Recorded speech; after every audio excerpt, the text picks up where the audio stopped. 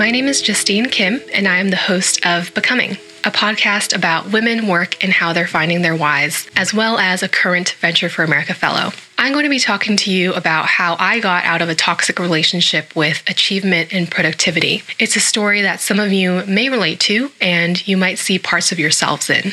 Now, I know this space is a place for stories of truth, vulnerability, and bravery, but I have a problem with vulnerability. I've always felt this compulsion or instinct to not show weakness, to not share too much and let others in with things that might hurt me. I've been in contexts where I've been pushed to be vulnerable, where props or affirmation were rewarded to whoever shared the most or whoever was the most vulnerable, which I found was harmful rather than helpful. But I've also found freedom in vulnerability. And I like Brené Brown's take on vulnerability. She says, vulnerability is not a personal marketing tool. It's not an oversharing strategy. Vulnerability minus boundaries is not vulnerability. It's confession, manipulation, desperation, or shock and awe. Vulnerability is about leaning into rather than walking away from the situations that make us feel uncertain, at risk, or emotionally exposed. Now I feel like this podcast makes me feel that way. It makes me feel uncertain or emotionally exposed, and I want to lean into that. So I've chosen to share my story. I'm going to start by telling you about my grandma. Grandmas hold a very special place in many people's hearts, and it's an understatement to say that my grandma holds a very special place in mine. So let me take you back to a typical summer in the life of 10-year-old Justine. The summers were filled with my sister, my grandma, and me. We'd start the day with peanut butter and pickle sandwiches made by my grandma. Weird, I know, but don't knock it until you try it. Followed by a few hours of Korean language exercises. We'd have lunch, and after that was my favorite part of the day, playing Hwatto. Hwatto is a Korean card game made up of a set of small red cards with illustrations of flowers, birds, mountains, and more that make the most satisfying snap when you hit them together. My grandma was a pro Hwatto player, to say the least, and she trained us from a young age, so I'm proud to say that I'm pretty skilled myself now. During those summer days, we'd get set up at the kitchen table with our Hwatto set, a bowl of tiramisu wafers, and a collection of the last month's recycling money for our betting money, and we'd play 12 rounds of the game. It got heated and it got pretty close, but more often than not, our grandma would beat us. We always said whoever won would get all of the recycling money, but in the end, we'd split it evenly between the three of us. And the next day, we'd do it all over again without money until we had the next month's recycling money to bet again. Sometimes during those rounds of Hwatto, my grandma would interrupt us with one of her iconic lessons. Honestly, it didn't have to be during Hwatto. It could be during dinner or while we were watching TV after school. She always had a lesson. This particular one I'll always remember because she even had props. She'd grab 3 chopsticks, place one further down the table, and she'd say, "Look, here's the finish line." And then she'd hold the other 2 each in one hand. She'd hold one up and say, "Here's you." And then she'd hold the other one up and she'd say, "And here's someone else." She'd start racing the chopsticks towards the finish line, and she'd say, "In life, you're racing towards the finish line. And you're looking forward, focused on your own path. But the moment that you doubt yourself, you look at how someone else is doing, you fall."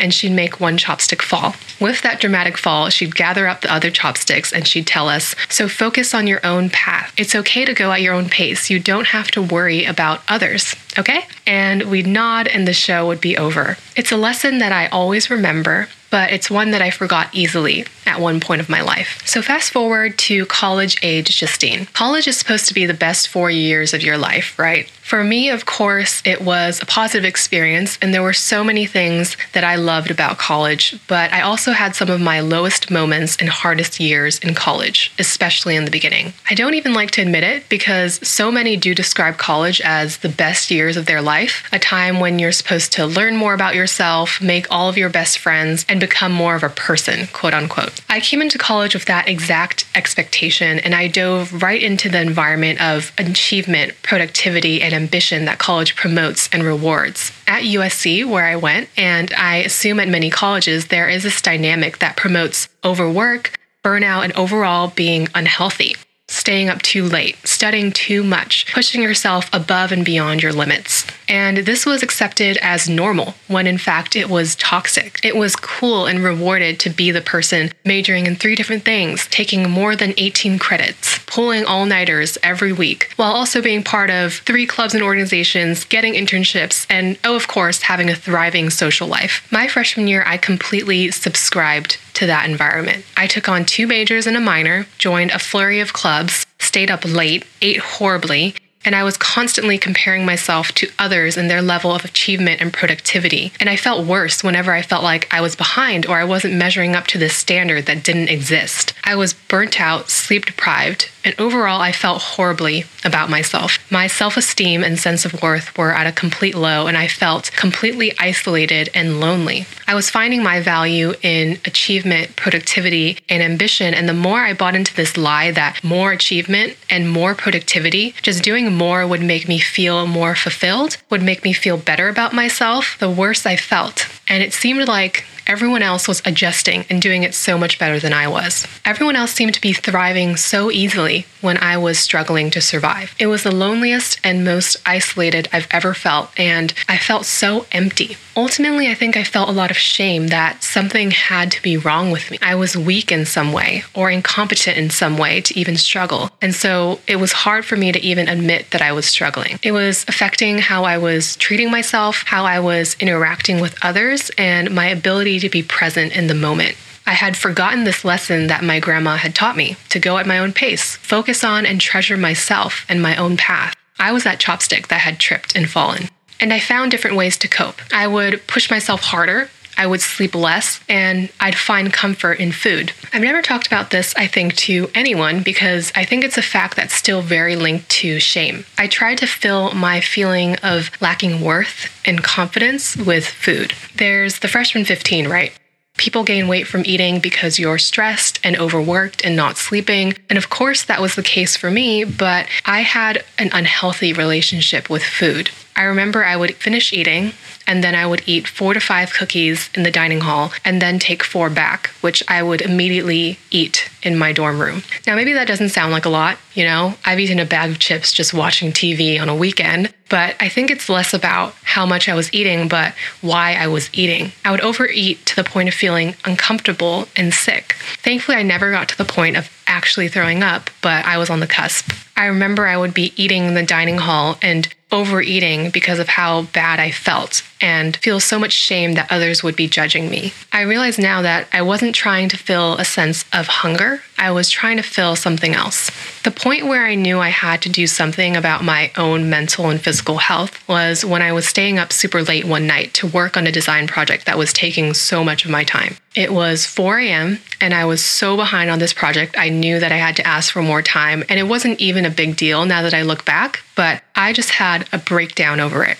I was crying, I couldn't breathe. It was something I'd never experienced before, and I now know that it was an anxiety attack. I think I realized then that something had to change, that how I was functioning wasn't healthy, wasn't sustainable, and it wasn't being kind to myself. It wasn't this cliche light bulb moment where I realized everything and suddenly changed everything about my life, but it pushed me to start making small changes, to start talking to others about how I was feeling, finding that most people, if not all people, were struggling like I was to a certain extent. To drop things and to cut things out of my life that were sucking away at my well-being, to reevaluate my routines, how I was eating, how I was taking care of myself, and overall reframing how I viewed achievement and productivity. Breaking down this lie that told me that my worth was connected to what I was doing, was connected to how much I achieved. Breaking down the lie that I had to compare myself to others and where they were at, and that I had to keep up in some way. This was a process, and a lot involved setting boundaries, actually. That sounds weird, but the times in my life when I felt the most stressed, overwhelmed, have been when I've allowed myself to cross boundaries that I've set for myself, or let others cross boundaries that I've set. Whether it's in work, relationships, health, and more, those boundaries influence how I treat myself and how others treat me. And so learning how to set those boundaries, learning how to stop doing things or even cut things out that were sucking away on my mental and physical health, my well-being, my joy, being able to identify those things and to know when to stop, and to know when to stop before I've hit my lowest point. All of those things made my relationship with achievement and productivity so much better. And I'm glad to say it got so much better in my upperclassmen years, but it's still an ongoing process for myself because this lie exists outside of the bubble of college. I'm still working on it today, but I will never let this drive for achievement and productivity dictate my life again in the same way. And I will never forget my grandma's lesson. My worth is not linked to what I do, and my current pace, my path, is where it's supposed to be. And telling my story has also been part of that process. I have talked about some of the lows of my experience with people, but I don't think I've ever gone so in depth into my story because I think I still associate a lot of shame with it. But vocalizing it is part of that process. Doing my podcast has been part of that process. Yes, I talk to people about what they do, but I'm more interested in learning about who they are as people. What gives them joy? How are they becoming? How are they navigating their relationship with work? Hearing and learning from people's stories has been part of that process, and most of all, being kind and taking care of myself. Learning what gives me joy, what makes me feel great. I treasure those things, and constantly challenging myself to question where I base my confidence and sense of self-worth, and engaging in constant self-reflection and introspection has been vital. What I've been learning about myself from sharing my story on this podcast is that I've come a long way. I don't think I take much time, and maybe others as well, to celebrate my victories and how I've changed. And telling part of my story today and thinking back to freshman year me makes me realize how far I've come and makes me want to celebrate myself more. To honor the low moments I've gone through and not just view them with shame, to not beat myself up for moments where I felt like I didn't show up as my best self, and to celebrate the small things.